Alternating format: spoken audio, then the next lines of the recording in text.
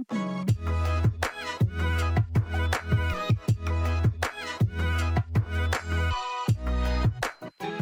Calvary Church, Michael Escamilla here. I'm so glad that I get to be with you today. Hey, I remember as a kid, my mom and dad would travel. They would go somewhere for their anniversary, or maybe they were traveling with some friends. And whenever they would come home, my brother and I were anxiously waiting at the door, wondering what they brought us from their trip. And so as we were there waiting, they would come in and we're like, Mom, Dad, what'd you bring us? What gift did you get for us? Maybe it was a T-shirt or some type of trinket. And they would normally just smile and go back to their bedroom to unpack their luggage. And so we would follow them and wait to see if they got us anything. And somehow this transferred as a parent. Linnell and I, when we travel, our kids, when they were smaller, would do the same exact thing. They're like, Mom, Dad, what'd you bring us? And most of the times they want a sweatshirt or a hoodie or a T-shirt with the city's name or a state name on it, whatever it is. And I would always wonder, guys, don't you just want us? But they're like, no, seriously, Dad, what did you bring us from your trip? And I don't know about you, this has happened to me. I think sometimes this can leak into our relationship with God. Sometimes it feels like, at least to me it does, that I'm like, God, okay, yes, I know you're good. I love you. I'm so thankful for everything you've done.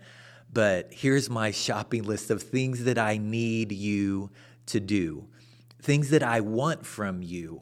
And I don't know about you, but that's happened to me. And this isn't just a new thing with you and with me. It's actually something that's been going on literally for hundreds and thousands of years. And if you grew up around the church, you probably heard this story before. If you've been around for a long time, maybe you've even seen it on a flannel graph. But do you remember the story of Jesus feeding the 5,000? He's out at a remote place. He's there with his disciples. And literally hundreds and thousands of people are following him.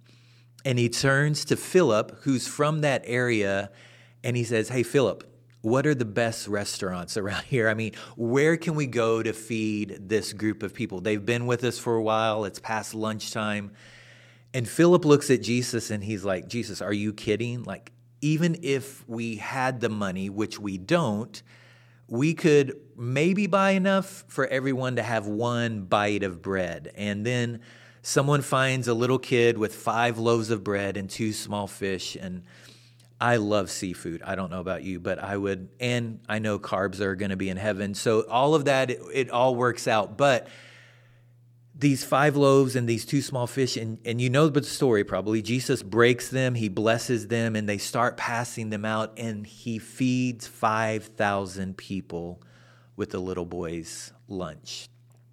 In fact, they have leftovers, over 12 baskets of leftovers from this little kid's lunch, and people start to put one and one together, and they're like, hey, there were no food trucks. There's no grocery store. There was no Uber. Like, how did this just happen? And this is one of the signs that John tells us about in John chapter 6. And he says, Jesus performed this miracle and people noticed. And they're like, wait a second. Caesar can't even do this. We should make this guy our king. And John tells us that they're getting ready by force to make Jesus their king. And so Jesus is like, hold on, time out. He puts the 12 in a boat, sends them across the lake. Somehow he dismisses the crowd. I don't know if he's like, this is not the Messiah you were looking for.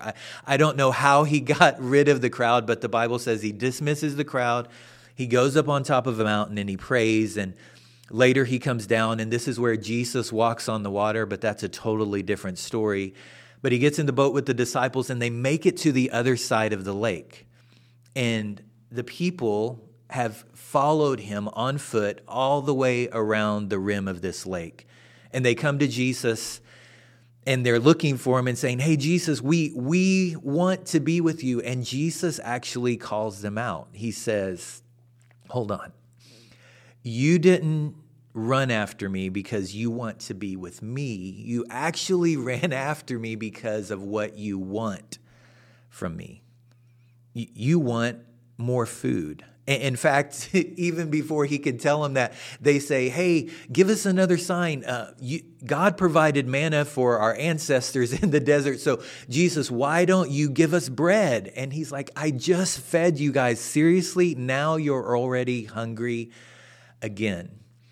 And so he's like, you're just wanting to be close to me because of what I can give to you. And then he actually gives this incredible statement, and he says, I am the bread of life. See, when we eat, whether it's seafood or something else, bread, pasta, whatever your favorite food is, you can fill in the blank. We get hungry again. But Jesus is saying, hey, I want you to understand something. I am the one that really satisfies. If you eat this bread, you're going to get hungry again. That's just part of the natural process. But actually, if you have me, you will never be hungry again. And I don't know about you, but I've tried to fill my life with other things like career or money, or relationships or fame or status or whatever it is. Like we've all probably tried to fill our lives with other things. And it really does. It leaves us empty, doesn't it?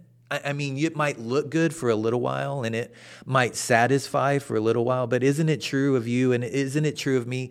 Those things are all temporary. And Jesus actually says, no, if you follow me, you're going to have real life.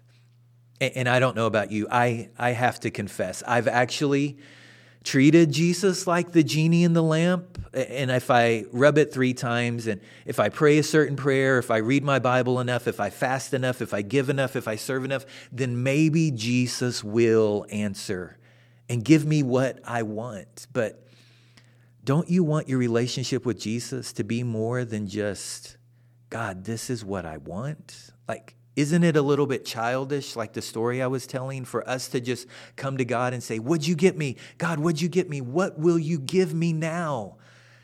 And I know for some of you, you're praying really big prayers. You're asking God for big things. And I'm not minimizing that. Some of you are asking God for healing because you're not healthy. Some of you guys are asking for a job because you don't have a job right now, or your finances are stretched to the limit, or some of you are asking for your kids who've gone away from God, or your spouse who is wanting to file for divorce, and you're just praying, God, will you please help us to reconcile our relationship? So I'm not saying stop asking God or stop praying and asking God for things, but what I am saying is, why are you following Jesus?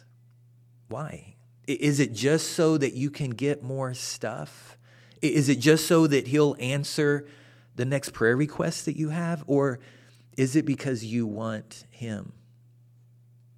So to end our story, it says the multitude started leaving. Like they're like, we're out. If you're not going to give us what we want, we're gone. And I love Jesus because he turns to the 12 and he says, what about you guys? Do you want to leave? And Peter, who's never afraid to talk, he says this, Jesus, where else are we going to go?